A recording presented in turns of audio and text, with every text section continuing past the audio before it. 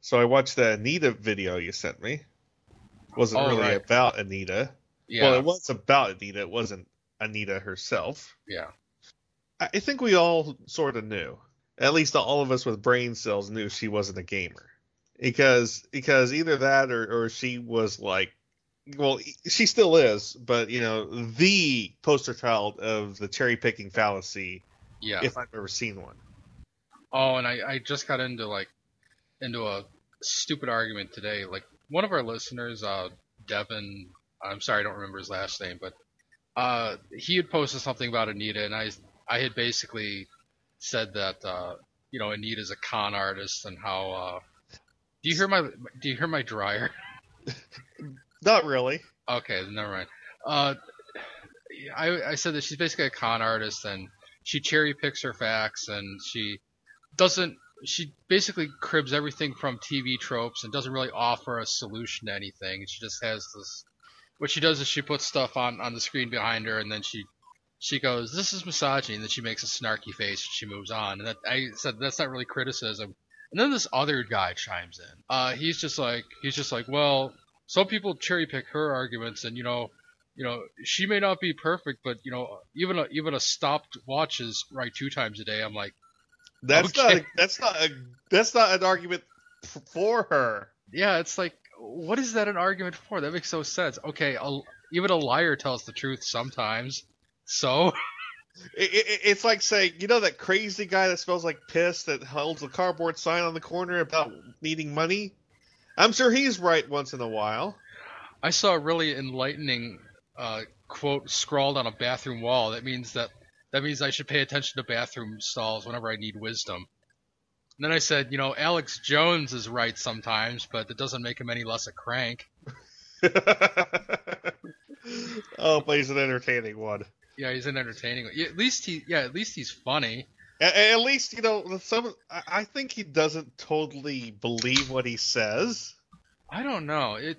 But it is. I can at least laugh at his craziness. The funny thing is this: she made a pitch for our listeners. She made a pitch for if she gets to make a game about a strong female protagonist. It basically it's her take on Zelda, except it's not Zelda, where the princess is kidnapped and she is like, you know what? I'm tired of being kidnapped. She kicks the door down, beats up a guard, steals his stuff, fights in the forest, levels up, and then the gameplay switches from hack and slash to stealth gameplay, midway through the game to where she's back in the city and she's wanted. And it's like, number one, that's bad game design to switch gameplay modes midway through game. I don't know. I think you're giving her a little too much credit because I don't see where there was even a game described in that presentation. I'm like, okay, what kind of game is this? I guess it's sort of RPG-ish. That's the only part I really got was that there was some sort of experience system in there. But beyond that, I'm like, okay, what is this? What kind of game is this? I don't understand.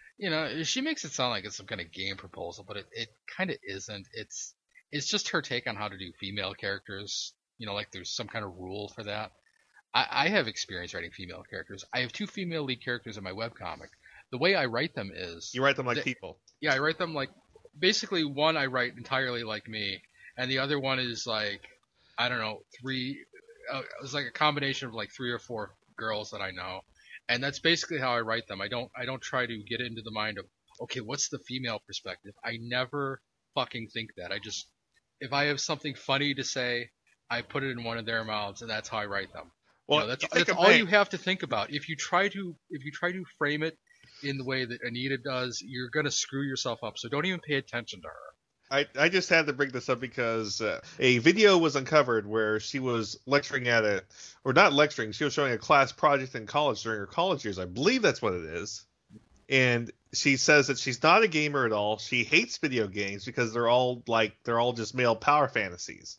And like I said, here she is contradicting her mission statement when she did her kick frauder, where she said she is a girl gamer and she loves games and da da da da da while she's playing with controllers that are off. Well, she could have been playing the game in that picture. I mean, everyone at some point in time has picked up a Nintendo controller as a kid. No, the power was off. I'm not even gonna question that. The Webcast Beacon Network has been covering and promoting creativity and the creative process since 2007, starting with the Webcomic Beacon, a topical webcomics podcast with a jovial bunch of misfits like your local morning radio show. Also, the Webcomic Beacon newscast, recaps, reviews, and discussions of community and industry news relative to comic creators, especially of digital distribution. Also, the Tropecast, the ever-tangential discussion of literary and visual memes. And finally, Web Fiction World. Before webcomics, there was independent and self-published web-release written fiction and literature. Find this all at webcastbeacon.com.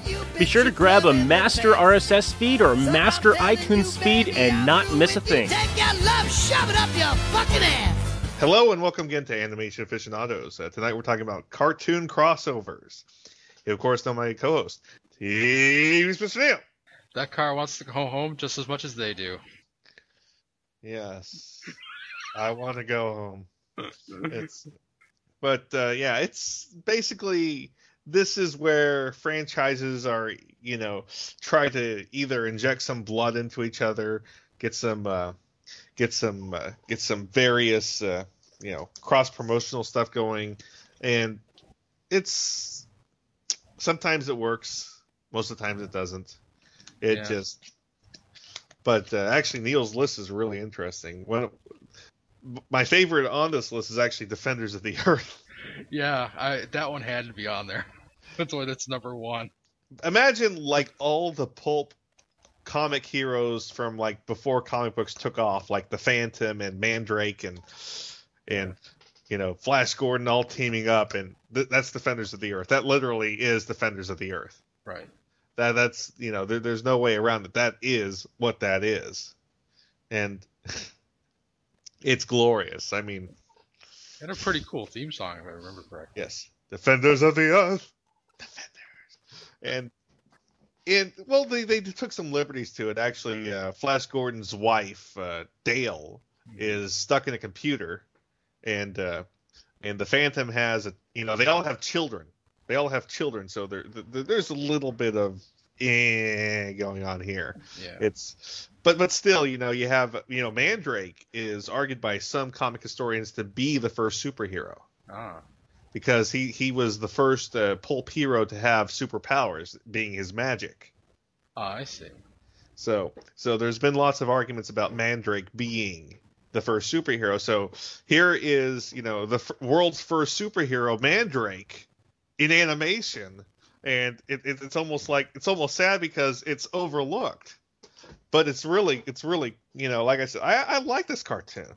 Although if you want to count a superhero as being any kind of hero that wears a costume and has a secret identity, I think the very first one would be the Scarlet Pimpernel. At least as far as I remember. Zorro. Yeah. Okay. Well, I don't know which one came first, but. But this is actually, like I said, I love Defenders of the Earth because these are old comic strips actually distributed by King Features Syndicate. Mm-hmm. We Flash... all know for Haggard the Horrible and Beetle Bailey. Yeah, but like I said, I love the Phantom. The Phantom, especially the Billy Zane movie, vastly underrated movie. One of the most fun superhero movies I've ever seen. I mean, it's very few people remember it, but do you remember it, Neil? No, I think I skipped it because it had Billy Zane. Ouch. Yeah, he's an okay actor. He's just, if you ever hear him in real life, he's kind of a nitwit.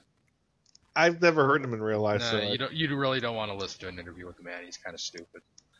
Is he as stupid as Matt Damon? Matt Damon! He's a magical thinker. He kind of believes in the power of positive thinking, I guess you would say. Matt Damon! And he believes in some other stupid things too, like pyramids? Possibly. The one thing is the one thing I don't see here is what the production company is for Defenders of the Earth. It's the Wikipedia doesn't list the production company, which I actually find kind of strange. Yeah, for a while I kind of thought it was like a Sunbow thing, but that's because it has I think it might have been Toei. It had the Japanese Animation, yeah. Yeah, the animation. So a lot of the cartoons of that era kind of had that look. And also the Phantom sort of has like this Vixen thing going where he can like summon the strength and power of animals, which was never in the comics, because the Phantom is just this guy in a purple jumpsuit with 2 pistols, but they had to like make it a little bit safer for children and stuff. Right. But yeah, this really is kind of nice, even with the children. And I'm probably giving him a lot of shit for the children thing, but I'm still going to give it shit for the children thing. It's like, why, guys? You could have just had the show with just adults. It's that same studio mentality of children can't relate to adults. You have to have a child in it that created shit like Anakin Skywalker being a child in Phantom Menace. Daniel Witwicky. Hey, see, Daniel worked. I guess, but let's see, is David Mendenhall in this cartoon? I don't see his name. He would have been about the right age for this cartoon. Oh, you said Daniel, not Spike. Okay, Daniel didn't work. Oh, okay, yeah. Yeah, Daniel was kind of a... Well, Spike was a little bit older, too. Yeah, Spike was cool. Spike was old enough to drive a car, so it's not like... Depending on the episode, sometimes he said he wasn't old enough. I remember him driving. I know, but, Sunbow cartoons commonly contradicted themselves. Maybe we better wait until I'm old enough to drive. Yes. And let's move on with this list to what Neil referenced in the opening. Yes, Jetsons Meet the Flintstones. Yabba Dabba, friend? Yabba Dabba. That's what I should have done. I was like, what's a good quote from that movie? So I picked the one at the end. Yeah, yeah. I mean, it was... At least it didn't have Tiffany in it. Yeah, at least it didn't have Tiffany in it. It was okay. It was just kind of... It kind of suffered from that mid-'80s Hanna-Barbera thing where the animation really wasn't all that good, and the writers really weren't equipped to adapt these characters into a long-form movie. Or I should say, it wasn't the writers' fault. These characters are just not made for a movie like this. These characters aren't made to be on the same screen. Yeah. Well, the thing is, even though there are some design similarities between the Jetsons and the Flintstones, I mean, just the way the characters are built, I mean, all the Flintstone characters are built to be like barrel-bodied, while the Jetsons are built to be like slender and stuff, except all the guys are built to be slender with like a tub, a gut. Like there's a Mr. Cogswell. Yeah, he's kind of a bigger character, but even he has like little tiny legs on him. Yes. Yeah, the design theory is similar, but not similar enough. I mean, there could have been some work done. You had to adapt either one way or the other, or do something totally wacky. But the part of the problem is, I think, it took itself a little too seriously at the same time because you had both families worrying about their jobs. Yeah. There was a huge unemployment plot in this story for both families. Basically, what this felt like is the way the Jetsons cartoon was written in the 80s, it was kind of written like that. And it felt like a Jetsons episode that just happened to have the Flintstones in it. That's what it felt like. I think really this was an attempt to get some more people to watch, to look at or watch the Jetsons, because the Flintstones, even when it was off the air, was immensely more popular than the Jetsons. Yeah, and this was like, I was kind of used to the Jetsons being in this style, the later 80s style, but you plug the Flintstones into that, and you're really not used to it, so it was kind of weird at the time. Plus, like, both actresses who played Betty were dead, so they had to get a third Betty, and of course, Henry Corden had taken over for Fred at that time, so it wasn't the same Fred. Although Henry was okay. I think by that time he got his legs in it. Yeah, he was a pretty good Fred. But yeah, it's I've always had issues with this movie, and I'm gonna sort of skip in this list a little bit because this actually leads to another crossover I want to talk about. Okay. The Simpsons Meet the Critic. Okay. Because were they riffed on this? Yes. Actually, the thing is, there's a huge backstory behind the scenes of The Simpsons Meets the Critic. Lots of politics going on. Matt Groening hated the fact that people thought he did the critic. Matt Groening did not do the critic. Yes. Even he doesn't know anymore. No, if you ask him, he says, I don't even know anymore. I'm not kidding. I know. But the important part of the story, it was James L. Brooks who created the critic. And James L. Brooks, rode the press on it that he was involved in The Simpsons when he created the critic, moved to ABC to create the critic. And the critic, to say the word flopped would be polite. It flopped badly. It did. It flopped badly. So what happened was James L. Brooks came to Fox, on his hands and knees begging, saying, please guys, pick up the critic. Please pick him up. I need a season 2. Please give me a season 2. Please, please, please, please, please. And then they said, okay. And then he says, while I'm down here groveling, doing favors, can you please, please, please have a crossover with The Simpsons so I can get some more popularity? Please, please, please. And they said, okay. And Matt Groening refused to have his name on that Simpsons episode. And he wrote in that line where television says, coming up next is Simpsons, the Flintstones beat the Jetsons. And Bart says, uh-oh, I smell another hackneyed cartoon crossover. Yes. And nowadays that joke is almost as obscure as the dinosaurs joke. Yeah, because I guess people still remember the critic, but it's definitely not of the caliber of the Simpsons at all. I mean, I would give Family Guy far more credit than the critic. Although, to be fair to the critic, it was on ABC and Fox, and both networks are kind of notorious for sabotaging their primetime animated cartoons. I mean, ABC totally screwed over Clerks. That's true, but they actually gave lots of press to the critic, and they gave it a good slot, at least for the first half of the season. It wasn't performing well. That's when they moved it to the dead times. But because they gave it a shit ton of press, Neil. Okay. Because they were like, coming from one of the creators of The Simpsons. No, they really did. The critic. Yeah.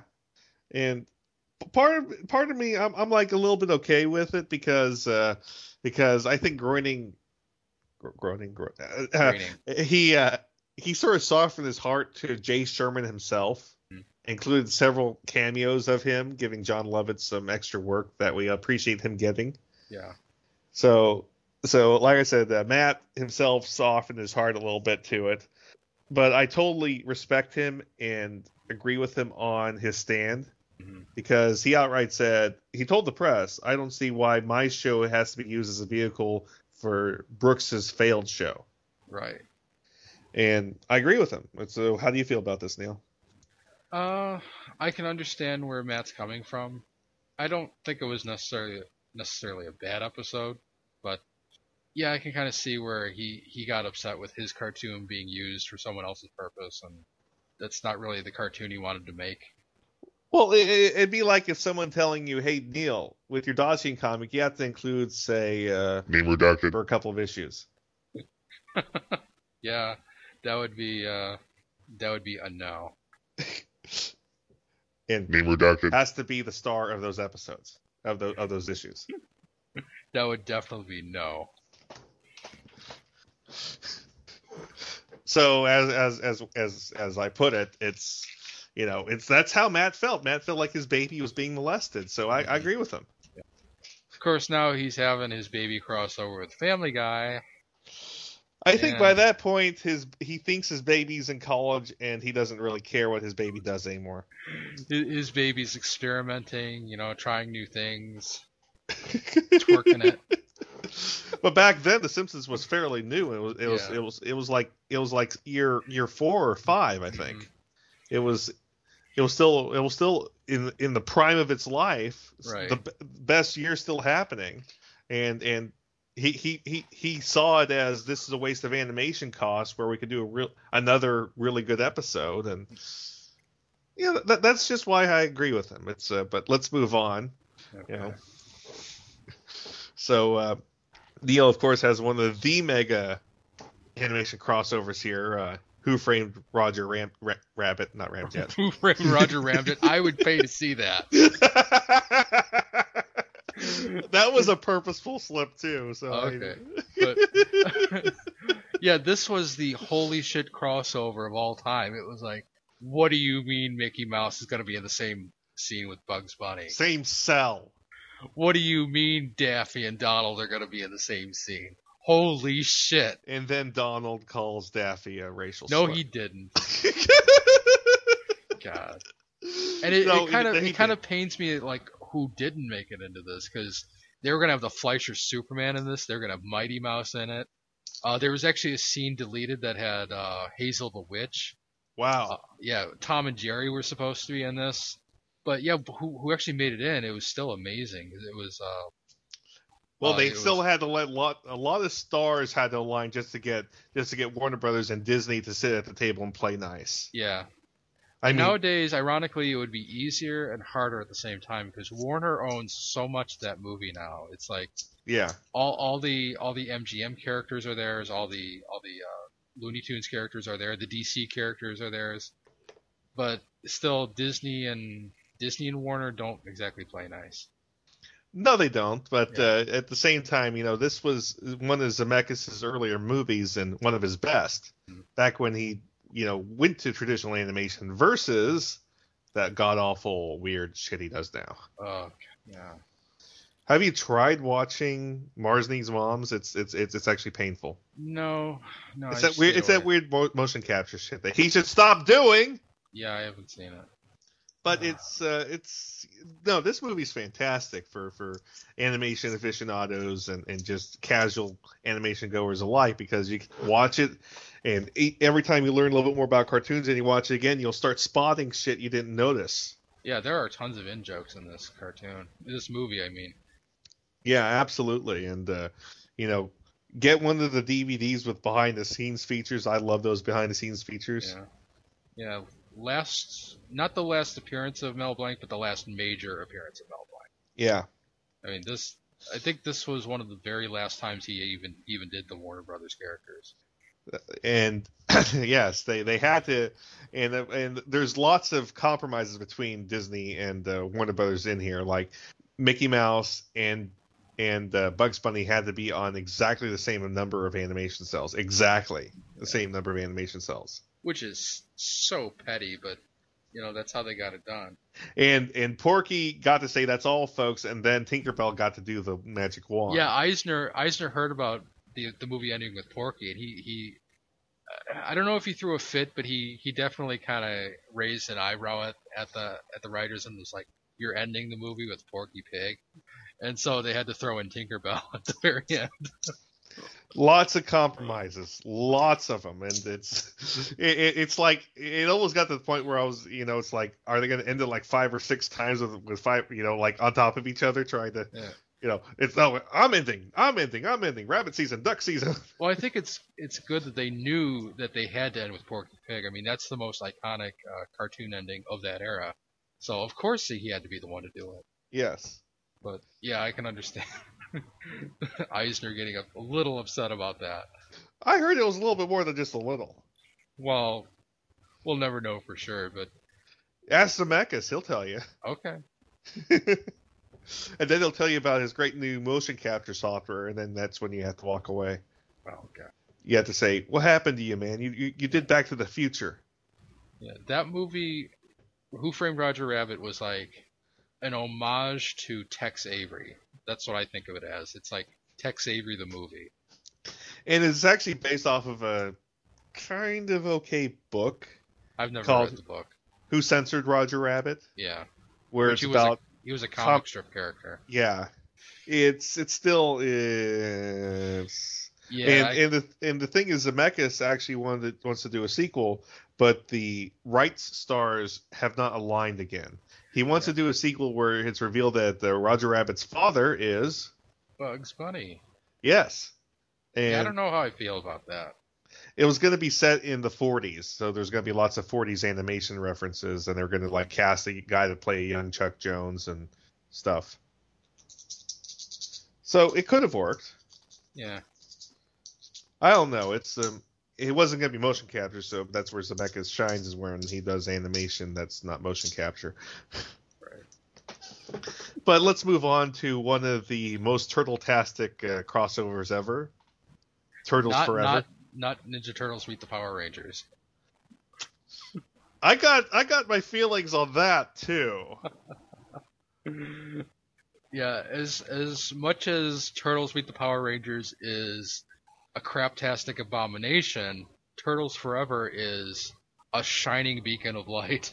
Yes, it's Turtles Forever is a love letter to the 03 series, the Mirage comics, and the 87 series at once.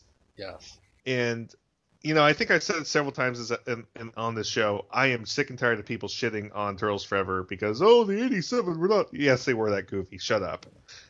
And I'm not going to bring that up again in this episode. But like I said, I just love this because they painstakingly recreated the 87 look and feel down to the color palette, the character designs. It's like someone went to Korea, in the old animation studios and dug up all the old character designs and handed them off to the new animators down the road in Korea, saying, "Here, do this again." And the only inconsistency I can actually point out is the fact that they didn't animate as badly as ACOM did. But also people also talk about the voices, but the voices are almost they're pretty good. Spot on. That guy who did Raphael was doing a pretty spot on Rob Paulson. And the guy doing Leo sounded a lot like him. Yeah, not perfect, but a lot like Ken Clark. Yeah, the Donatello guy, he didn't quite sound like the Tricks Bunny. I keep wanting to say Tricks, but it's not. It's the Quick Bunny. Yeah, it's the Quick Bunny. Yeah, that always trips me up. It's like Tricks and Twick. No, and I'm mixing it up with the candy bar. Tricks and Quick. Well, what you should do is get a bowl of Tricks and fill it up with Quick. Oh my god. Chocolatey corn balls. Oh, it's like fruit and chocolate. It'd be like eating Fruity and Cocoa Pebbles at the same time.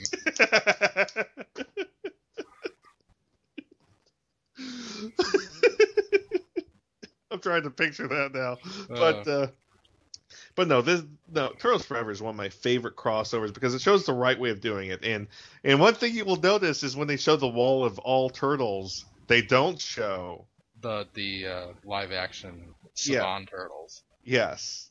So Eastman and Laird have officially jettisoned that, and because I think part of it is, do we really want turtles that cross over with Power Rangers? I mean, that sort of damages our brand. Yeah, it does. And that Power Rangers Turtles crossover is just—it's one of the weirdest things ever because that was actually Power Rangers in space, and that was actually the last of the Zordon era Power Rangers. That they were actually playing totally serious and straight. I saw a scene from that like just a couple of days ago, and it was funny because they meet for the first time, and the turtles are like, "Wow, I didn't know the Power Rangers are real." And I was like, "Wait, what? Wasn't Angel Grove getting destroyed like on a weekly basis? You didn't know that? Like, you didn't see the news? It's like, how did you not know that these guys existed in the same universe?" Like the giant ass dinosaur robots. Yeah, there are giant dinosaur robots in this West Coast city, and the turtles, being on the other side of the country, never knew they existed because apparently television and the internet don't exist in that universe. Well, Neil, to be fair, there's lots of people in California I don't think are real. Slash being one of them. Slash doesn't live in California. I don't know where he lives. He lives in our hearts, Neil. Okay. But no, it's like I said, it's one of the funniest things to me because Power Rangers in space is like the big last hurrah where Saban was like, if we're going to end Power Rangers, we're going to end it on a high note where we're going to have all grimdark shit. Zordon's killed in the final episode. This is the end. This is the end of our forced continuity trying to string Super Sentai into one continuity. It was never meant to do that. Mm-hmm. And really, I think it was just Tony Oliver bringing his stuff over from Robotech and being like, no, it's got to all fit together in one continuity. And like I said, to me, it's just so funny that here it is, all grimdark and shit. And then like one promo shows, and then they team up with the Ninja Turtles. I'm like, what the fuck is this shit? Logical disconnect.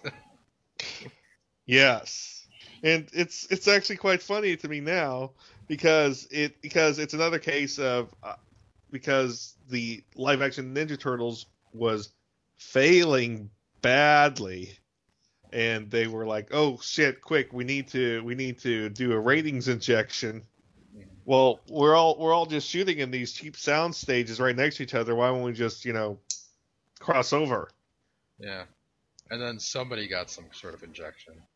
Although I don't know who really got fucked, because it was like the Turtles were failing, and so they had to fuck over the Power Rangers. But the Power Rangers sort of fucked over the Turtles at the same time by being in the same universe. But I don't know.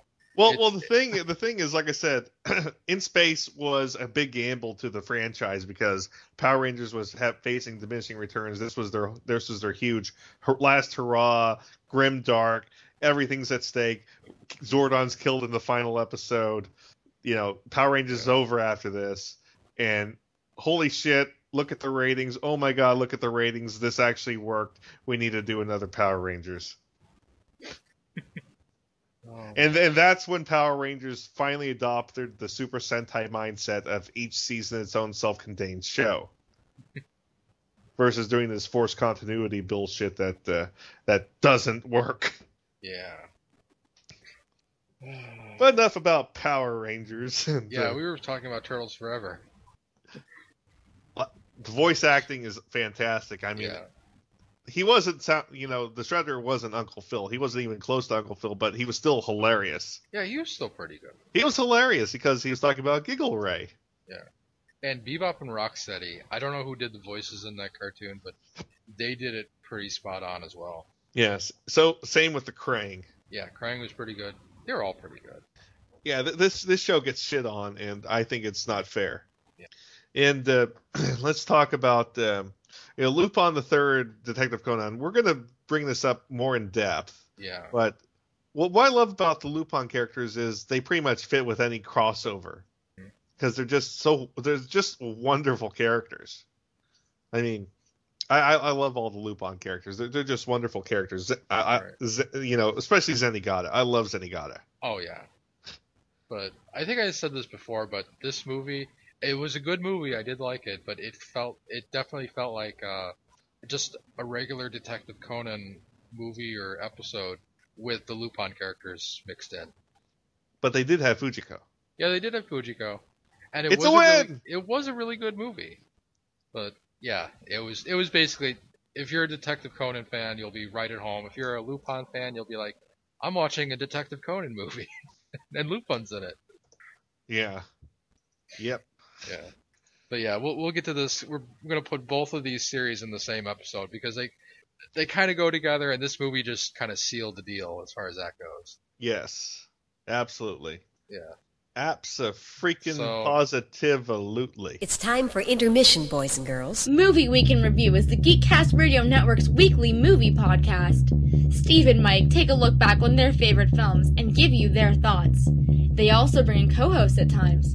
If you are a movie buff, listen to M-Wire only on GeekCastRadio.com. Hey, I'm Gary. I'm Mike. I'm Chuck. And I'm Justin. Join the four of us every week on the internet's #1 and longest-running G.I. Joe podcast, What's on Joe Mind? It's Joe news, reviews, and interviews like you've never heard them before, delivered right to your MP3 player. Our guests include Jason Marsden, Kevin Michael Richardson, and Matt Yang King from G.I. Joe Renegades, Larry Hama, Robert Adkins, and John Barber from IDW Publishing, and many more from around the online Joe community. Yeah, it's guys talking about Joe. Think of it as Joe Talk meets Sports Talk. And we make fun of Chuck. Right, and hey, again? Come on, Chuck. We're just kidding, kinda. Sometimes Chuck makes fun of himself. Right, and okay, seriously, this is just getting ridiculous now. It's What's on Joe Mind, every week on the Geekcast Radio Network, InsidePulse.com, Stitcher Smart Radio, and iTunes. Download and listen today. I suppose I still can't say something about Transformers, can I? Good. No. What about sports? That sounds good. Yeah, that's all right. Tooncast is dedicated to the cartoons we grew up with. 100 episodes and more make up one of the GCRN's most popular podcasts. Join hosts TFG and Mike, Optimus Solo, Terror the Rising Star, and tons of guest hosts. We also have voice actor and writer interviews. Tune in to Tooncast as we look back on the cartoons that defined us as geeks. You can find Tooncast on iTunes and the web at www.geekcastradio.com. Tune in. And now, back to the show. Now we're going to get out the shit shovel. Yes, it's... go for the Jimmy Timmy Power Hour. And the thing is this, I actually like Jimmy Neutron. Yeah. Because Jimmy Neutron, it's one of the Boy Genius type shows, and yeah, it's blatantly Dexter's Laboratory, but but a little more heart because Jimmy actually had friends. Yes, and the friends actually have their own episodes and characters and stuff like that, and what makes Jimmy and his friends work isn't really the writing, right. It's the voice acting behind the characters, right. Because he has one friend who has a really weird voice like this, and another one that's a neurotic nerd. Yeah. And really likes llamas. Yes. It's the voice acting and the neurotic characters of his friends that makes the show interesting. And without that, it just doesn't. It just doesn't have the same punch, It's like what you always say, Neil. It's you can get away with shitty writing if you have interesting characters, and that's what really makes Jimmy Neutron work. And then there's Fairly Odd Parents. Yeah. Now I will say that I do still kind of like Fairly Odd Parents, especially the earlier episodes. I can point to the point in time where it started to go wrong, and that's they had the one where they were all superheroes and all the bullies were all the bad guys, and it was the first of many anti-bully cartoons made by Butch Hartman. Well, it's not anti-bully as much as it's just high school revenge fantasy because Butch Hartman can't go over the fact that he got one too many swirlies as a kid. Yeah, he gets a little hung up on that. Okay, he gets a lot hung up on that. Yeah, it's kind of funny whenever you have a Jimmy Timmy Power Hour. It's obvious the Jimmy Neutron staff is carrying the Timmy staff. It's almost like the Jimmy Neutron staff turns and says, "Hey, you want to give a hand for a while? This is starting to get a little heavy." And Butch is like, "No, you got it. You got it. It's fine. No." and that's the thing, Fairly Odd Parents is written like the creator has a persecution complex because he does have a persecution complex. I mean, it's about the thing is it's not done like an adorable loser kind of way like Charlie Brown is, because Charlie Brown never wins, but he's like the adorable loser you care about because he doesn't get to win. Fairly Odd Parents is different because Timmy Turner is the loser, but he has magical Deus Ex Machina, Fairly Odd Parents, that lets him win. Right. And it's a lot more than that because Charlie Brown, it's like you can tell that when he grows up, he's going to be a much better person because he lost, because he learned how to suck it up. When he finally realizes that Peppermint Patty loves him and marries her. I always thought it was weird that he was so blind to that. Yeah, I was blind to it too until I hit about like 12 or 13 and started to understand girls more. I'm like, wait a minute. Because she's totally crushing on him. Yeah, because she keeps on asking if he says, "Hey Chuck, do you like tough girls?" and stuff like that. Yeah, I'm like, she totally digs him. Yeah, and he's blowing it. but yeah, it's like back to the Jimmy Timmy Power Hour. It's so sad because Jimmy Neutron is the stronger of the two franchises by a large amount, and I have no sympathy to the Timmy Turner character. I have no sympathy to the cartoonized neglectful parents, because it's not just regular parents. They're cartoonish neglectful parents. But they're also kind of bumbling idiots. So. I know and also they actually have a Superman pastiche named the Crimson Chin. Yeah. And they had Adam West as Catman. Yeah. And it's a side note, I don't know if we should count this, but Adam West played himself in Fairly Odd Parents and also played himself in Family Guy. So do we count that as a crossover? No. I think, and he also played himself in Johnny Bravo. He also played himself in Return to the Batcave. Ah, okay. So he's kind of like if he really wanted to play loose with this, you could kind of count him as like the Hector Ramirez of the 21st century. This is not going to become another Tommy Westphal universe. Okay. Well, Scooby-Doo comes kind of close. We'll get to him. Yeah, we'll get to him. It's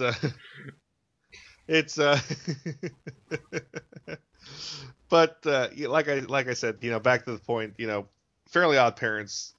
I do not like this franchise at all. I have no sympathy to this franchise. It's like I said, everything's so cartoonish. Vicky the babysitter is a cartoonish character that they actually tease. Oh, we're gonna have development. She's gonna not be so being the Timmy. Oh wait, she reverts back because all of a sudden it's not that bad anymore. It's a cartoonish bullies have no feelings kind of thing that because the hardest thing is to write a bully to be a person. Mm-hmm. I mean the fucking shitty Amazing Spider-Man movie did that. Because it's like Flash Thompson wandered off and was like in a whole movie where he got character development. Yeah, he was like, I'm like, wow, I'm really sympathetic to this minor character in this fucking movie. It's like, why can't we do this? Why can't we do this with our main character? Because he has like the douchiest hairdo ever.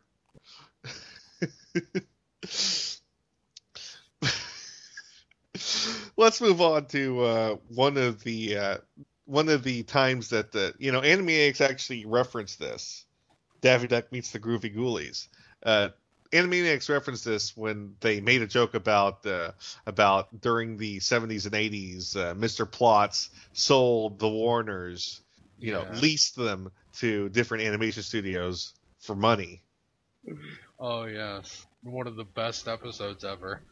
Yes, about one of the worst animated movies ever. Oh man, Daffy Duck meets the Groovy Ghoulies is an abomination, absolute wretched abomination. One of the worst uses of Mel Blanc's voice talents. Yeah, it was.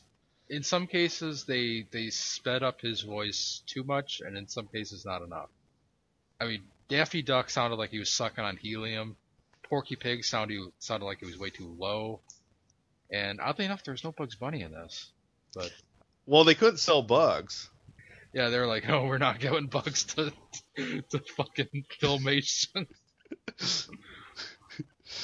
And like I said, Animaniacs made a wonderful reference to this in one episode about lending to the Warners to different animation studios, and they referenced Filmation several times in this episode. I was like, wow, they got away with this. Right. Yeah, and they primarily made fun of Fat Albert, but Fat Albert was like the softest target they could have chosen. I mean, no, they hit some other Filmation targets. Yeah, they did, but they were definitely taking some shots at Filmation, or at Fat Albert, I should say. Yes. Neil, why do you have Cartoon All-Stars to the rescue on this list? Because it is a crossover. We talked about this already. I know, but it is a crossover. It should at least get a mention here. Well, that was it. Another misuse of Warner Brothers characters, along with Smurfs, Winnie the Pooh, Michelangelo, the Ninja Turtles. They could only get one of the voices. Yeah, Muppet Babies. And, Jim, if you were only alive, you could have stopped this. I think he was alive, because it's my understanding that Muppet Babies was on the air as long as he was alive, and the moment he was dead, that show was also dead. Fuck. I mean, it might have gone on for one more season, but it was pretty much canceled in the wake of his death. So he probably lived to see this. Now we know what killed him. It was this. But let's see here. The finale of Space Ghost. Yeah, I only saw this once, and basically what happened is Hanna-Barbera had a lot of these these serialized action cartoons, kind of a little bit before Johnny Quest. It was Space Ghost, Moby Dick and the Mighty Mightor, the Herculoids, which we've all heard of, and then Shazam, which I've never heard of before. And what happened is, as this story was being played out over multiple episodes, he was running into all these other characters. So basically, what it says is that Herculoids and Space Ghost happen in the same universe, and that's all I really remember from the episode. I think all the villains were in that episode too, but I don't remember what the plot was. Wasn't there also a Hanna-Barbera crossover that had like Astro from the Jetsons as like a sidekick of a space superhero for a while? Yeah, I think so. I think it was like one of those weird race cartoons. They had like a race in space cartoon or something, and I think that's what it was. Yeah. Yeah. It was like wacky races, except they forgot how to be funny. Yeah. So here we have the cartoons crossovers. There were lots of them. Yeah, there's so many that. God, I gotta pull up the article again, but. Actually, the funniest thing is the Billy and Mandy Kids Next Door crossover actually has Ed, Edd and Eddy in the opening. Right. Which was hilarious because it's one of those things where you know Cartoon Network played a lot more fast and loose with these crossovers, and I think that's what made them work better because you never really get the sense that any of these cartoons were struggling for ratings. Mm-hmm. Like Billy and Mandy. Billy and Mandy was a runaway hit. Right. And so was Powerpuff Girls, Foster's Home for Imaginary Kids, and Ed, Edd and Eddy lasted long enough to get a cartoon movie. So these were never franchises that you ever had the sense that there's blood in the water. Right. So when they crossed over, it was because we're just having some goofy fun now. Yeah, and there were a ton of these. I mean, the Justice Friends showed up in an episode of Powerpuff Girls. Yes. Yeah. The Gandhi McCracken universe. Yeah, there was I think Mandy showed up in Foster's Home for Imaginary Friends at one point. Actually, Ed and Eddy showed up in Foster's as well. Ah, okay. And Dexter's Lab. Who didn't? Oh yeah, it was Dynomutt. Dexter's Lab crossed over with Dynomutt. Yeah, that was. Oh my god. That was an interesting episode. It was a little much, but yeah. But at least they brought back what's his name? Yeah, and I know who you're talking about, and I'm totally blanking out his name. Gary Owens. Gary Owens, yeah. I'm Gary Owens. Yeah, that sounded a little more Takai there than. Well. but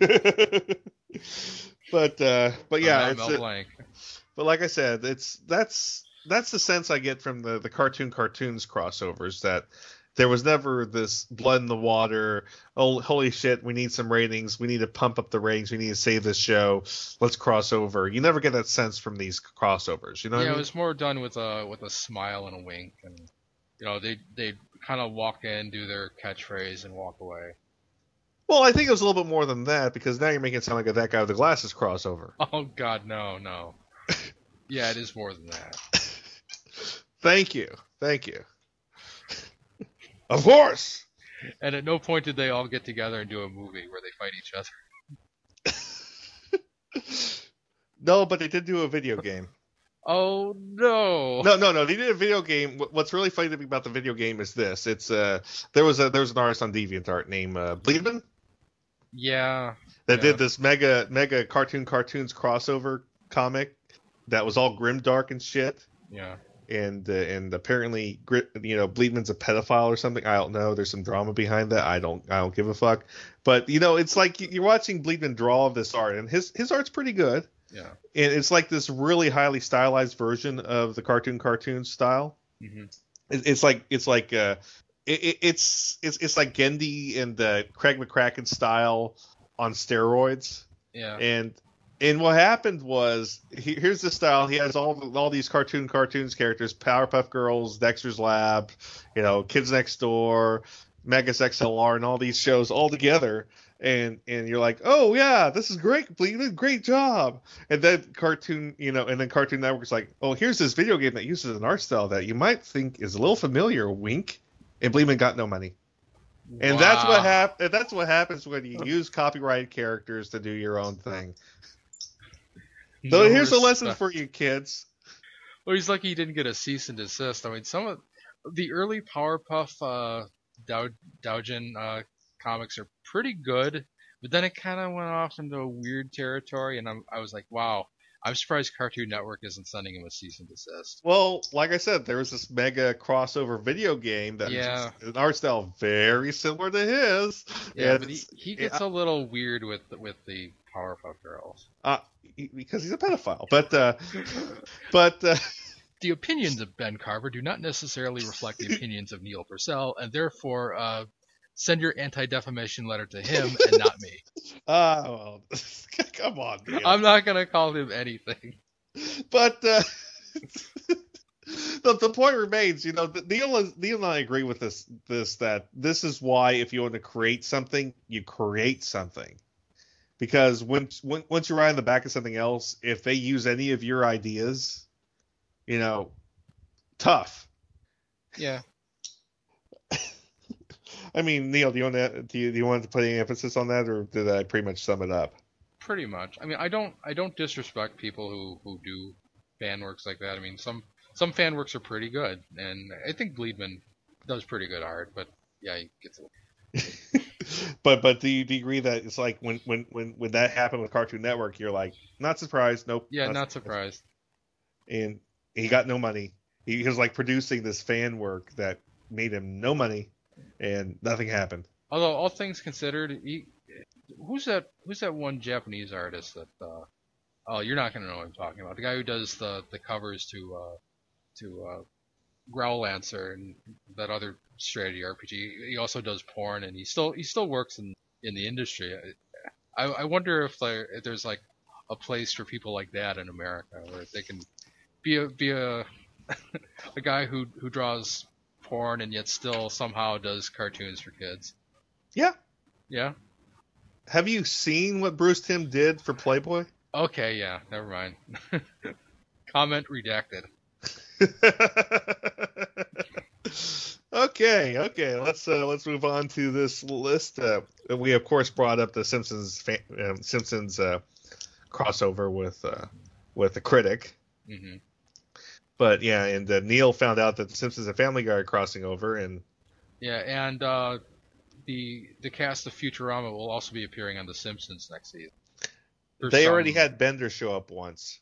Yeah, and Bender showed up on an episode of Family Guy, and yeah, this time it's going to be the whole cast showing up on Simpsons for some reason. Well, actually, and I don't know if they're going to be yellow, but actually, Futurama did have the cast did have at least two characters from Adventure Time show up. Ah, okay. But we'll see what they do. I mean, the Simpsons have to be yellow. That's just a rule. Yeah, and yeah, there's a ton of crossovers around the Simpsons. I mean, Ren and Stimpy showed up on the Simpsons, but I'm pretty sure it was after John Kay left because I don't think he would have allowed that to happen. Yeah, I love that. That was just a random moment there, but it was awesome. Yeah, and Homer showed up in an episode of Duckman randomly. Homer showed up in an episode of Family Guy as well. Yeah. He they did the gag from the opening where the car pulls in the garage and Homer starts to run. Only he gets run over, and then Peter says something like, "Who the hell was that?" And then there was an episode of The Simpsons where it was called the Italian Bob, and it showed Peter Griffin plagiarist, and then it showed Stan from American Dad. It says plagiarist of a plagiarist. Although my favorite Family Guy sort of crossover happened with Futurama. Actually, my favorite. Let me finish. It was in the movie Bender's Big Score. The continuity duplicate of Fry. He's in his upstairs apartment and he's nailing up a calendar to the wall, and it says it's a Family Guy calendar. It says 12 laughs a year. Actually, one of my favorite digs was there were so many. It's one of my favorite Family Guy digs was actually in South Park, where Cartoon Wars was the name of the episode, where they actually had they showed like 5 minutes of a Family Guy episode as per Trey Matt and Trey, and basically it was basically Peter Griffin talking about, I invited my old high school sweetheart for dinner, And there's like, that's bad. And Peter's like, if you think that's bad, that's not as bad as the one time. And they all like did like 10 flashbacks in a row. Mm-hmm. And they're like, oh, what were we talking about? Oh, yes, and they had to remind themselves what they were talking about because they digressed in flashback so often. Yeah, and that's the origin of the manatee joke, right? Yes. Yes. Which Seth MacFarlane adopted because he didn't know they were riffing on him. He's like, yeah, that's pretty much what it is. It's a manatee joke. And in the commentaries, they call them manatee jokes now. Oh, boy. Seth really strikes me as the kind of man that he tells a joke once, and if he gets laughs, he wants to tell it again and again and again. That's why he used that Philadelphia AIDS joke like 5 times. Oh, yeah. Well, to be fair, it only officially aired once, but yeah, it was in his student film. Then it was in the first pilot for Family Guy, and then it was in Larry and Steve, and then it was in Family Guy. Right. Okay. Yeah. Well, Larry and Steve was the student film. No, there was also Larry and Steve proper pilot. Yeah, but that was done for Cartoon Network, and that was a totally different story. But there was he also did the British, drive-by joke, drive-by argument joke in the same thing. I mean, it was like the Larry and Steve student film was pretty much all the manatee jokes were the same as the Family Guy pilot. Yeah, it had the Star Trek joke from the first episode. It had the one where they're going down to the planet. And he picks Bones, Spock, and Ensign Skippy or something like that. Yeah, and Skippy goes, "Oh shit, yeah." Yeah. Which I'll give Seth some credit. He did have a good sense of humor at one time, and then I think he lost it somewhere in the process of coming back. Because I don't know, the 4th season it was still kind of funny, but I felt myself going, and then it got to the episode. I can tell you where Family Guy just wore thin on me. It was in the scene where Brian and Stewie are in a bar, and Stewie's singing "Suicide is Painless," and it's just like it was like a torture room. It's like getting stabbed in the eye. I'm like, oh my god, why am I watching this? This is not funny. What? I've been under some sort of trance. What is this? It's like my eyes kind of fluttered, and I came out of it, and I'm like, oh my god, this is shit. And then Neil woke up naked in a tube of yellow goo, wondering. Oh no. Wondering if he picked the right pill and. God damn it. Whoa. Yeah. So let's see what's next on this list. Oh God. Yeah, I didn't realize that this even existed until I saw it. You saw it. The Martin Mystery Totally Spies crossover. You know what the fetish is in this episode? I'm going to guess teenage girls. Yeti girls is the fetish for this episode. Yeti. I like how every episode has its own fetish. The fetish for this episode is inflation. Totally Spies is nothing but fetishes, non-stop fetishes. I mean, and the creator gets indignant whenever anyone draws the girls looking remotely sexual on DeviantArt. But they're already sexual. I don't understand. He's French, damn it. I mean, they're super cute. They're all like fit and they're wearing tight-fitting clothing. My God, if that's not sexual, I don't know what is. Well, then he has all these fetish transformations happen to them. Yeah. They turn into cat girls and inflation and thunder thighs and Yeti girls and Yeti girls. I don't know. By Yeti, do you mean they turn furry? It's on YouTube. You're not even going to tell me. There are some things man was not meant to see. Okay, speaking of things man wasn't meant to see, there are the Hanna-Barbera crossovers. Yeah. We're just going to throw this under the category of Scooby-Doo, because Scooby-Doo is the new Scooby movies. Scooby-Doo is the master of the crossover. I mean, he is the cartoon equivalent of Tommy Westfall. Yes. Yeah. He has crossed over with. You could easily plug him into the Tommy Westfall universe because he's crossed over with someone on there. I know. He did. See. He's met Gary Coleman. Actually, he is in the Scooby-Doo is in the Tommy Westphal universe. Oh, Jesus Christ. Okay, so they covered that base already. Yes. He's met Sonny and Cher. Yes. Which connects him to... See, I used to have like a parody of this, and it's gone now, but it used to be like a parody of like the 6 degrees of Scooby-Doo, and I had like Scooby-Doo connected to Cher, connected to Beavis and Butthead, and it went like every which way. It was really complex, but it was... It's true. He's really this like master crossover character. You know, he's met Johnny Bravo. He's met which is a fantastic crossover. Yeah, I that's might a great add. crossover With all the original voices. He's met the Globetrotters. He's met like some of the weirdest, most obscure Hanna-Barbera characters too, like Genie. Yeah. And he met the original Globetrotter characters, not Super Globetrotters, but the Globetrotters that are currently still under the ownership of CBS. He met Batman and Robin. Yeah, he met Batman and Robin, which I don't know if that puts him in the Adam West universe. He met Blue Falcon and Dynomutt. Yes. So that means Blue Falcon and Dynamite exist in the same universe as Batman and Robin. Yeah. Which, if it's the Adam West Batman, does that mean that it also ties into the Super Friends as well? And Green Hornet. Yes, he meets Green Hornet. Green Hornet, which also cross over with Adam West's Batman. Well, I'm just saying by proxy. I don't think he actually met Green Hornet, but he met Batman, who also met Green Hornet. Yes. So it's a proxy thing.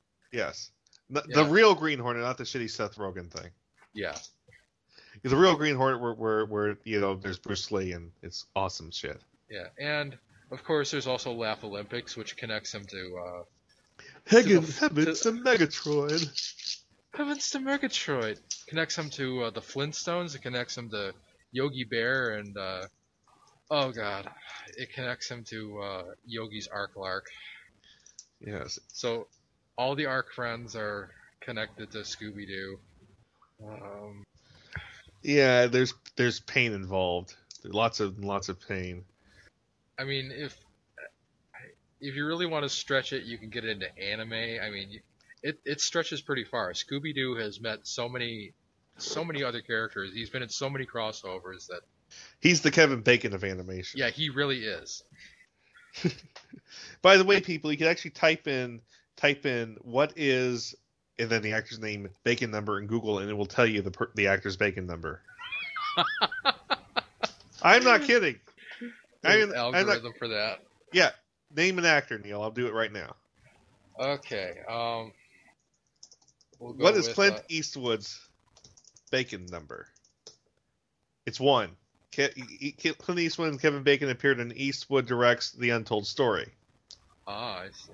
You try it now. Just go into Google and type in what is and then an actor's Bacon number.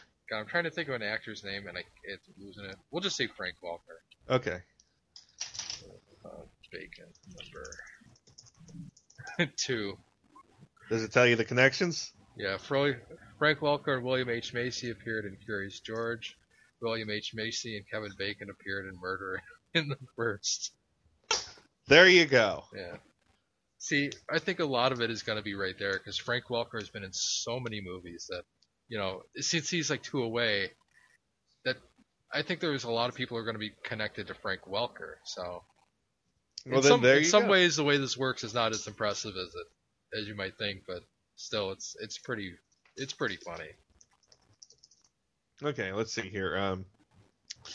Oh yeah, Scooby-Doo met the Three Stooges. He met the regular Stooges, not the Robotnik Stooges. Yeah, unfortunately, he met Curly Joe Dorita, not Shemp. Or Curly. Yeah, or Curly. He also met Laurel and Hardy. You have to agree that Curly's better than Curly Joe. You have to agree to that. Yeah. I don't hate Curly. I'm just saying that he's not subtle. He's just kind of But anyway, yeah, Laurel and Hardy is another example of a cartoon that Scooby-Doo crossed over with, but they don't own the original cartoon anymore. The Laurel and Hardy cartoon is owned by the asshole who owns the Bozo franchise. You know what's really funny? Yeah. It's there was actually Laurel and Hardy reference in Futurama. Really? Yeah, there was a species of aliens that were based off of Egypt, yeah, holding to the ancient aliens theory. that taught the Egyptians how to make pyramids and mummify their dead to later frighten Laurel and Hardy. And they actually showed like a hieroglyph showing a mummy chasing Laurel and Hardy. That's hilarious. And I was like, wait, did they actually? Yeah, they did. Wow, that's a 1% joke right there. But it's a good joke. It is. So, Neil, take it away with the Sunbow universe. Okay. Well, before we even get started on this, I have a theory, and I admit this is like a fan theory, therefore it's arbitrary and kind of apocryphal and nonsensical, but I have a theory that G.I. Joe in its entirety took place before the Transformers, which means that the movie happened and then Operation Dragonfire, and then Cobra went away, and then the Transformers woke up. And the reason why I think this is a good theory is because it explains why Marissa Fairborn is the age she is in Season 3. It kind of explains why the Pyramid of Darkness doesn't really affect the Transformers. I mean, that should have been like a major catastrophe in the Transformers. It explains why the Ultimate Doom did not do the same for the G.I. Joes. I mean, like, at no point, there are some major catastrophes in both cartoons, and at no point do they even, like, remotely affect one another. But anyway, that's my theory, and it works into Marissa Fairborn. It also works into 2 dinosaur-related episodes, which is the one in G.I. Joe called Primordial Plot, where Cobra creates dinosaurs on this island. And yeah, it's Jurassic Park, 8 years before Jurassic Park the movie came out, and yeah, Cobra creates some dinosaurs, and the dinosaurs get left on this island, and then later the Transformers come along and they find this island full of dinosaurs, and it's the episode Dinobot Island, and there's some kind of slipperiness. I mean, there's like some sort of temporal thing going on. Is it like the episode that about in G.I. Joe about the most dangerous man or something? Not that, but where they show where there's this guy that's like a hunter and he has like Starscream as a trophy or something like that, or am I thinking something else? I don't know. That would be no. I think you're thinking of that. There was like a Transformers episode. That's another one. I'm gonna bring it up next. But yeah, thanks for reminding me of that. But anyway, the Transformers Dinobot Island has some sort of temporal power to it, so maybe it's not the same island, but still, it's kind of like an obvious crossover between the two. It seems to connect, but maybe it doesn't. But yeah, the episode that you're thinking of from Transformers is it's like a most dangerous game type episode, where Optimus Prime is going up against this big game hunter, and the reference to G.I. Joe is that they run into the October Guard, which is a team of Soviet G.I. Joe type characters in the G.I. Joe franchise. So then there's Cold Slither. Yeah, Cold Slither. Cold Slither is only noteworthy because it was the Cobra band, but their music would appear in Transformers all the time, mostly because of jazz or Blaster playing their music. And then the ultimate one was Only Human, which is the one with with Cobra Commander as Old Snake, and Snake. Not Solid Snake, but Snake, just Old Snake. And this is why, again, I think that maybe we have to count Operation Dragonfire as part of the Sunbow universe, because it does bring Cobra Commander back. Yeah. So, yeah. Oh, and then there's Hector Ramirez, which is the only character to appear in like all 4 major Sunbow cartoons. The Inhumanoids, Gem, Transformers, and G.I. Joe. I know not to see the Humanoids thing you're talking about. Inhumanoids was an obnoxious cartoon about giant. I'm. Or are you wiping it from your own memory? I'm wiping it from my own memory. Yeah, it was basically a cartoon starring Chris Latta screaming. Now there's a platform I can get behind. Anyways, oh boy, we certainly talked about lots of crossovers here. And I'm sure we left a whole bunch out. I know we left a whole bunch. We can't possibly cover it all, but these are all the ones that were kind of near and dear to my heart. And did you know that Mr. Rogers met Arthur? Yes. I saw this today, and I'm like, oh no. As an animal, yes, I saw that. Boy, Fred Rogers, what happened, man? You don't need the money. We both know you don't need the money. Well, now he's pushing up daisies, so he doesn't need the money at all. Yeah, Fred. Anyways, okay. So this was our episodes on cartoon crossovers. I hope you enjoyed as much as I did. It's yeah, you got into like a little nerdcore thing at the end, but no, absolutely okay. It's whenever you talk about crossovers and shared universes and continuities, and first with Skyward Sword. No, there is no Zelda timeline. All right, this is your host Ben. We had TV's Mr. Neil. And we're saying goodnight. Defenders of the Earth. Defenders. Out of the sky, his rockets ignite. Jets into battle, flying faster than light. Flash Gordon. Lord of the jungle, the hero who stalks. The beasts call him brother, the goes to war. Defenders of the Earth. Defenders. Master of magic spells and illusion. Enemies crumble in fear and confusion. Mandrake. Defenders of the Earth. Defenders. His strength is a legend. His skills conquer all. Armed with his power, we never will fall. Lothar. Defenders of the Earth. Defenders. With our new young heroes proving their worth. 4 become 8. Defending the Earth. Defenders of the Earth. Defenders. Defenders of the Earth.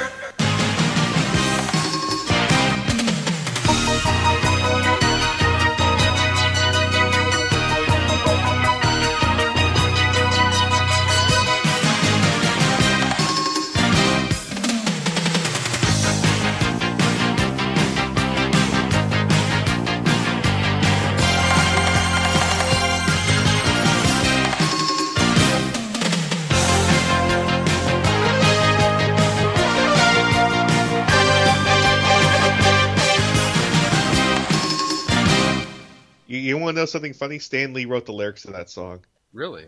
Yes. Wow. And John Romita Sr. created the cartoon. Wow. Because apparently the animation rights fell to Marvel sometime in the 80s for a brief amount of time. Ah, okay. So maybe that's why it had kind of the Marvel Sunbow look. The non-sucky look. Yeah. That's why it didn't look like Filmation. Right.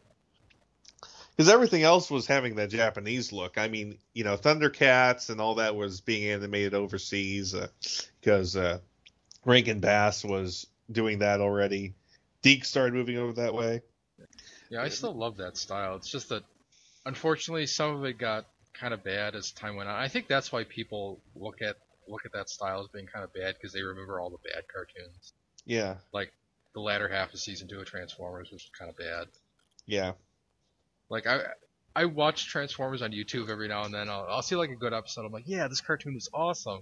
And then I'll see like a sucky one like Bot or the Key to Vector Sigma.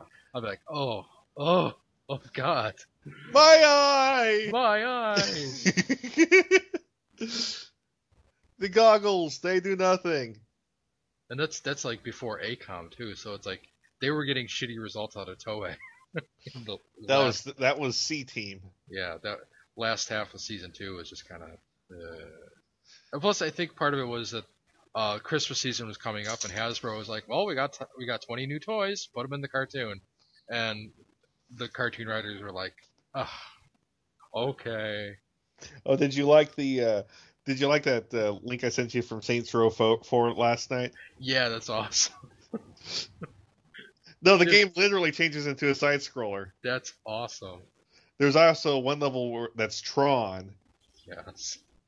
I mean, this is like the greatest game ever. It really is. I recommend Saints Row 4 highly because what, like I said, the vice president is Keith David. It's not Keith David voice. It is Keith David. President Keith David. Vice President Keith David. Oh. And he and every character you have to like save each one of your characters, one of your friends from their nightmare in the virtual simulation. And Keith David's nightmare is they live.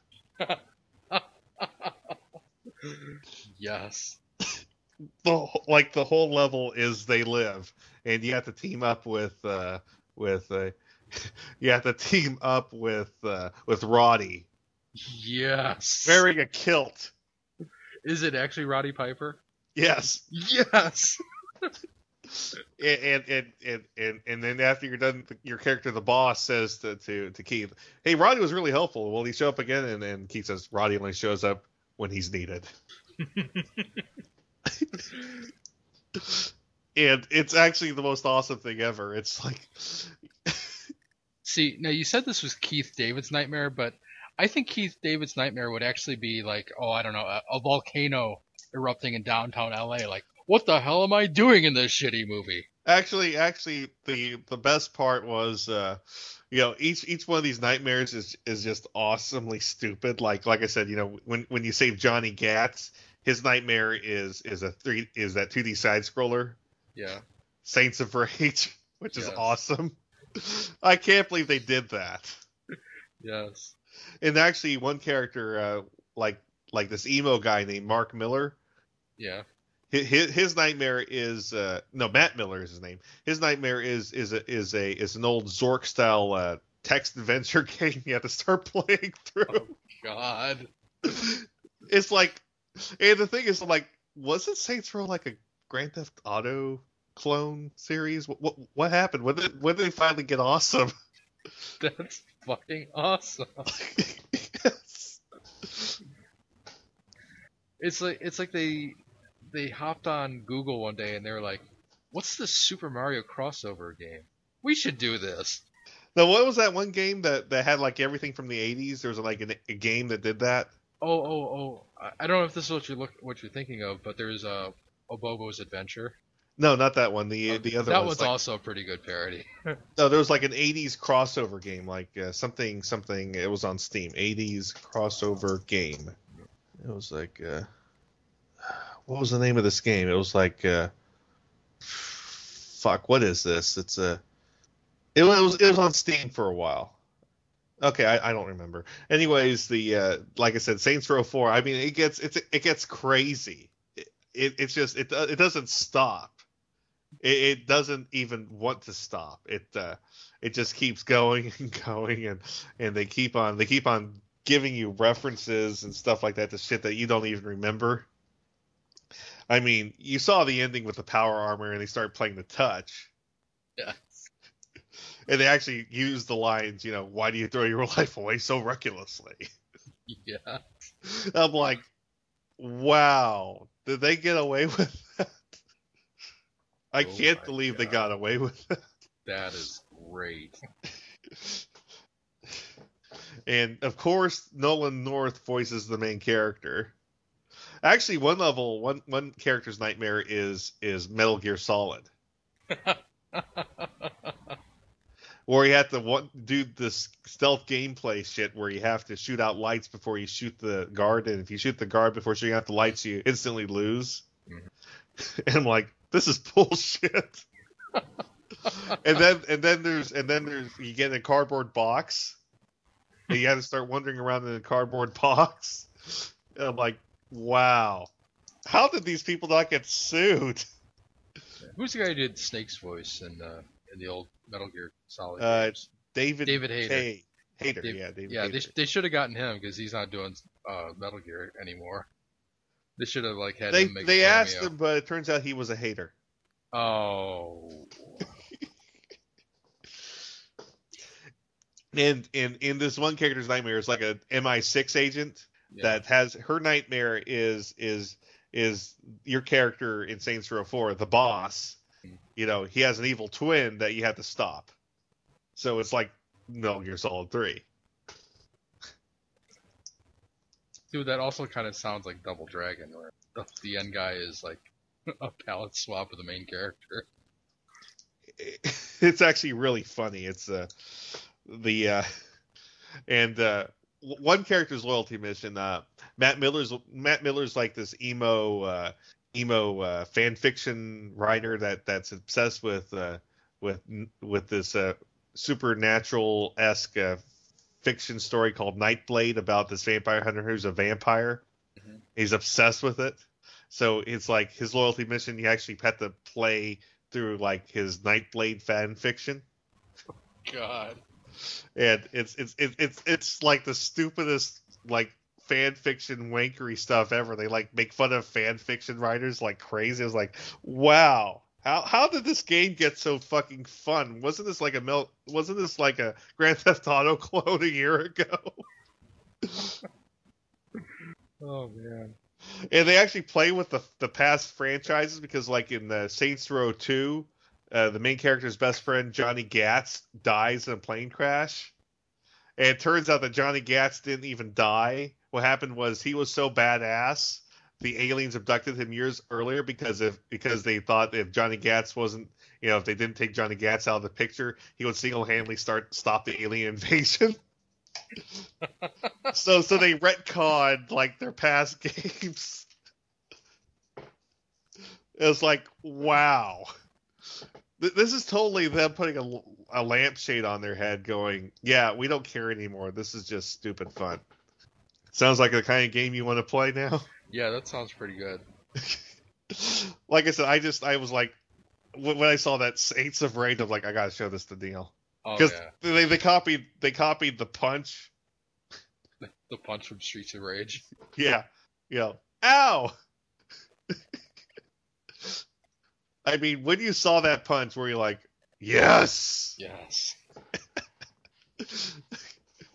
Could not believe they got away with that.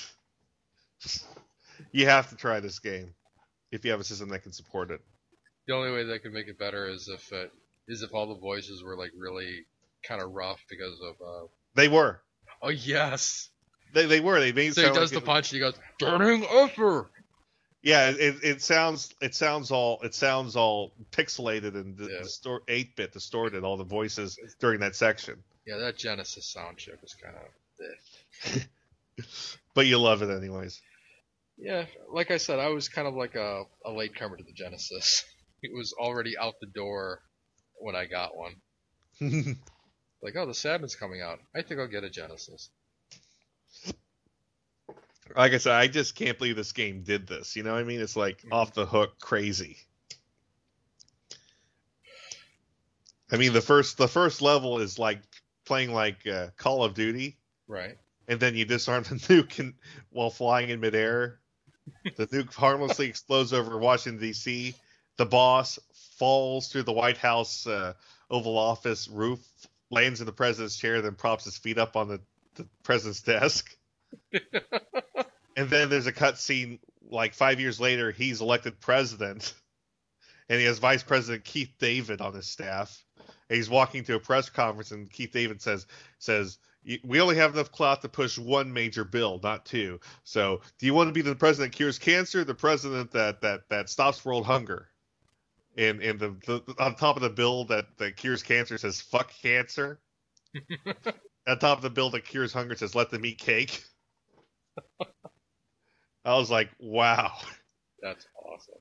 This, like I said, it's a game that just doesn't stop. It doesn't stop. It doesn't know how to stop. It doesn't want to stop. So it's basically like Gremlins 2. Yeah. Actually, the best part is all through the game, there's a British woman voicing, narrating the game. And if you get a perfect score in the game, it reveals that, that the main bad guy, the alien overlord, was abducting humans all through time.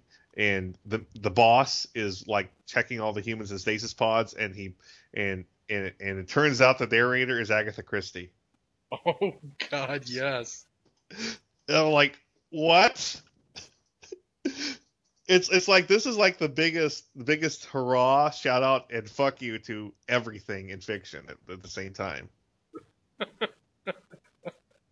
And the thing is this, you can hear different people talking about this game, and it would sound like either the best game ever or the worst Drek ever.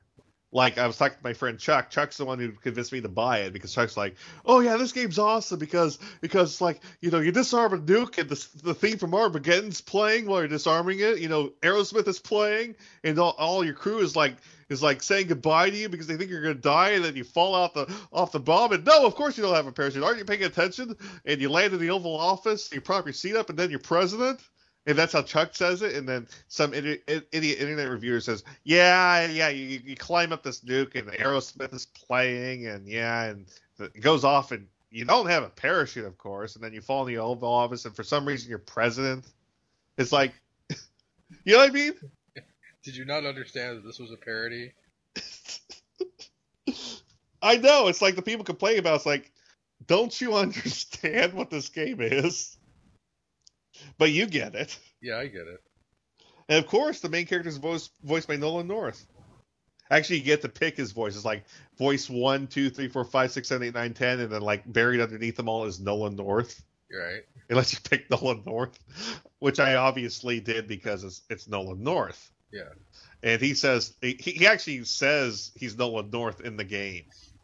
He's like, you're messing with fucking Nolan North or something like that. Yes.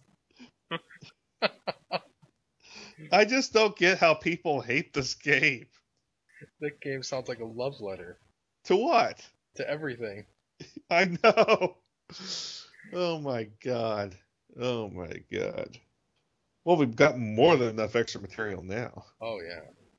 So anyone listening to this was my impromptu, not really a review of Saints Row 4, where I'm saying get it. Yes. I wonder. Oh, that one guy actually agreed with us about our nostalgia critique. Did you see that? Yeah, I saw that. Yeah, for some reason I keep watching it, but even though it's unfunny. No, it's okay if you watch it. I don't care. But in fact, I really don't have that much of a problem with Doug. But I just don't think he's funny. I think his timing is off. His timing is off, and he doesn't. The content he creates is just kind of self-serving, and it's like self-congratulatory. Yeah, it's like you seem to be patting yourself on the back, and I don't know why. It's like I don't think you're that funny, and I don't know. It's like some of your delivery could be comical if what you said was actually funny. Well, for some reason, Doug did a review of The Graduate. I just don't understand the purpose of these things. It's like, why do you do this, man? Because he needs because that. I have to. He needs that delicious monthly ad revenue. Oh boy! You know the one thing I don't get is when someone. Okay, here it is. When someone American calls himself an otaku. Okay. Because that's like that's almost like a slur in Japan, you know, calling a guy an otaku, or is this like saying, you know, it's like basement dweller. You know what I mean? I suppose, but it doesn't really bother me because, you know, different regions have different contexts. I mean, the reason why they can get away with swearing in Japanese cartoons is because it doesn't really have the same context. But it's like okay, it's I just think of it as a regional context thing, and well, it's a regional context thing, but when Americans adopt it for themselves, it comes off as this weird thing. You know what I mean? Yeah, but I don't really. It doesn't really bother me. You know what grinds my gears? No, not really. No, it just bothers me. It doesn't grind my gears. It's one of those that's kind of weird. Don't you understand what that means, kind of thing. Yeah. I mean, it's like an American calling themselves a gaijin.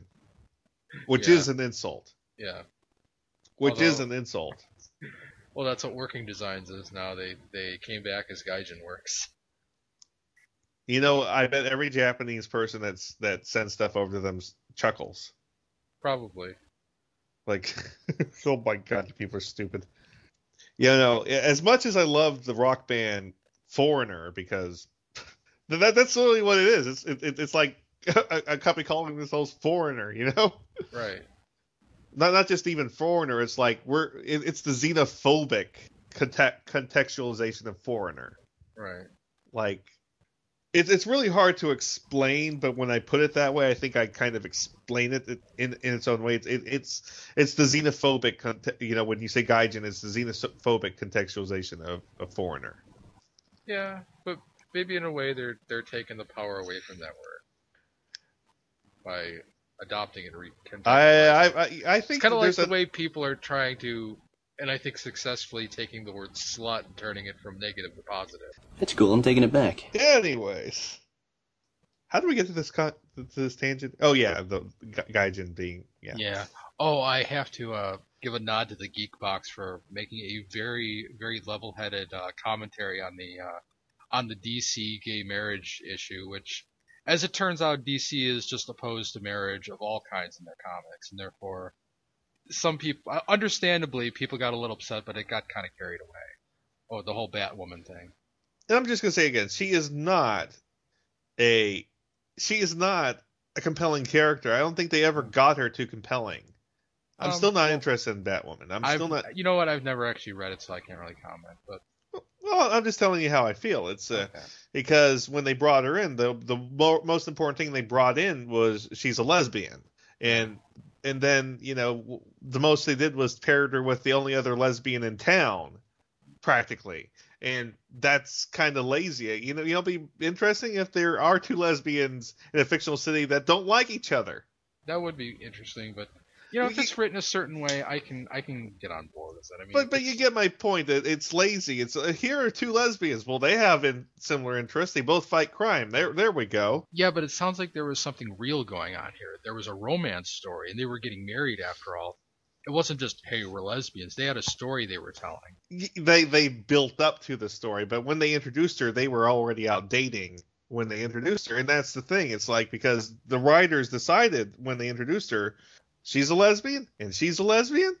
There you go. Like I said, it reeks of laziness to me, and well, maybe conceptually it's a little lazy, but as with my feeling about tropes, it's okay to start lazy as long as you finish strong. Yeah, Pablo Prano brought up a couple of weeks ago. Our friend John Semper, released the trailer for Creeporia the movie. Funded by Asylum, and let me put it this way. Let me put it this way: the effects look bad for Asylum. Wow. No, they do. They do. Have you seen it, Neil? You told me that it was like on par with the show. If there's a scene where a vampire hunter is staking a vampire, but it's like it's like a blow up doll vampire. I really can't believe that. I really can't believe that it's maybe John Semper was looking at the effects department of Asylum's like, what is this? This is way too good for me. You have to make it look really shitty. To all you people who love the Fox Spider-Man, go look up the Creeporia trailer. Pablo posted it in one of the comments a couple of eps back. You can look at it. This is what the man does with a movie budget. There, I said it. You can see it. You can't unsee it. Defend Fox Spidey now. It's kind of like someone getting like $160,000 and then making the same YouTube video she's always made. Oh wait, that somebody did that.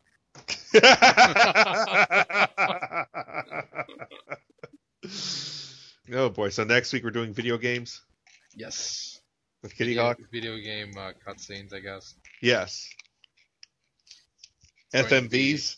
FMVs. It's going to be a very Sega CD, Sega Saturn, PlayStation-esque episode. Because I don't forget Don Bluth. Yeah, the early Laserdisc games. So we finally get to talk about Time Gal. Can't catch me! Which I got that game just because it was like basically because the girl looked like Yuri. Yeah, I'm like, well, I gotta get this. And then I played it. And I'm like, this game sucks. I don't care how much this girl looks like Yuri. But it does have a watch mode, so I'm like, oh, I'll just put on the watch mode. There we go. It's like a cartoon. Sort of. And then we'll also talk about the Lunar Boat song. Yeah, the Lunar Boat song. God, that game had great animation.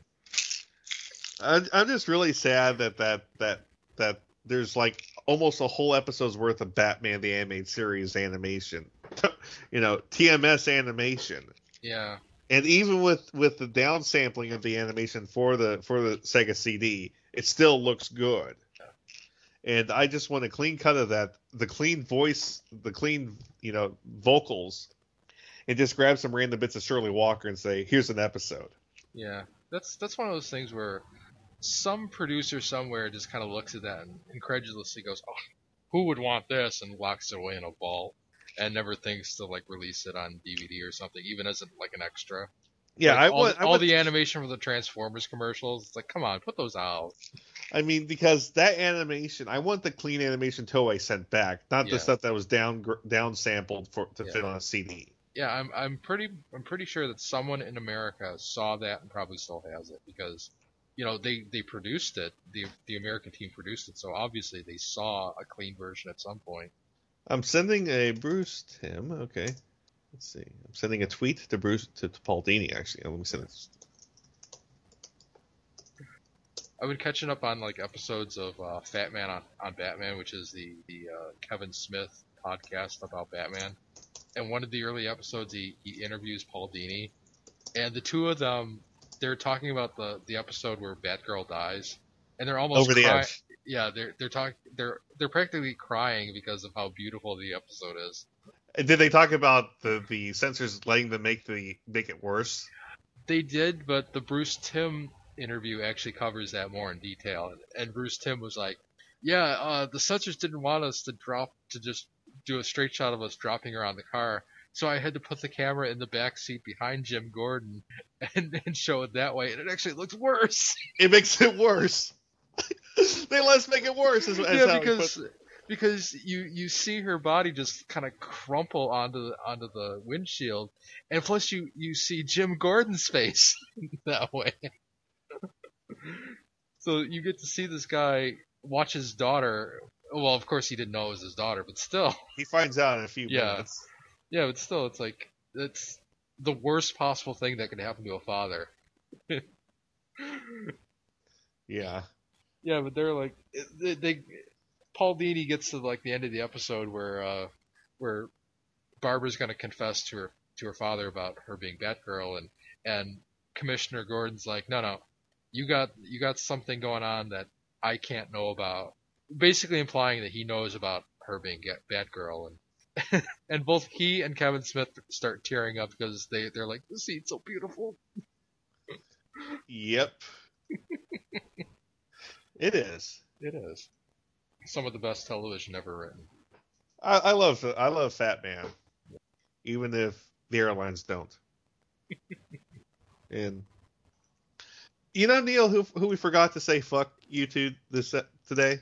What? David Willis. Oh wow. I think we do that enough anyway. You know what we forgot to bring up though? The Disney crossovers. The Lilo and Stitch, that cartoon crossed over with 6 different Disney cartoons. Yeah, that never happened. Yeah. You're just kind of blocking it out of your mind. Didn't happen. Yeah. Or the Aladdin and Hercules crossover. Yeah, that never happened. I actually loved how I brought that up and Rick was like, wait, this happened? Yeah. And I was kind of incredulous at first. I'm like, how does that even happen? And then you mentioned Hades and death, and I was like, oh, damn. And it all clicked. Because Jafar was dead, and Hades is the master of hell, so naturally, yeah.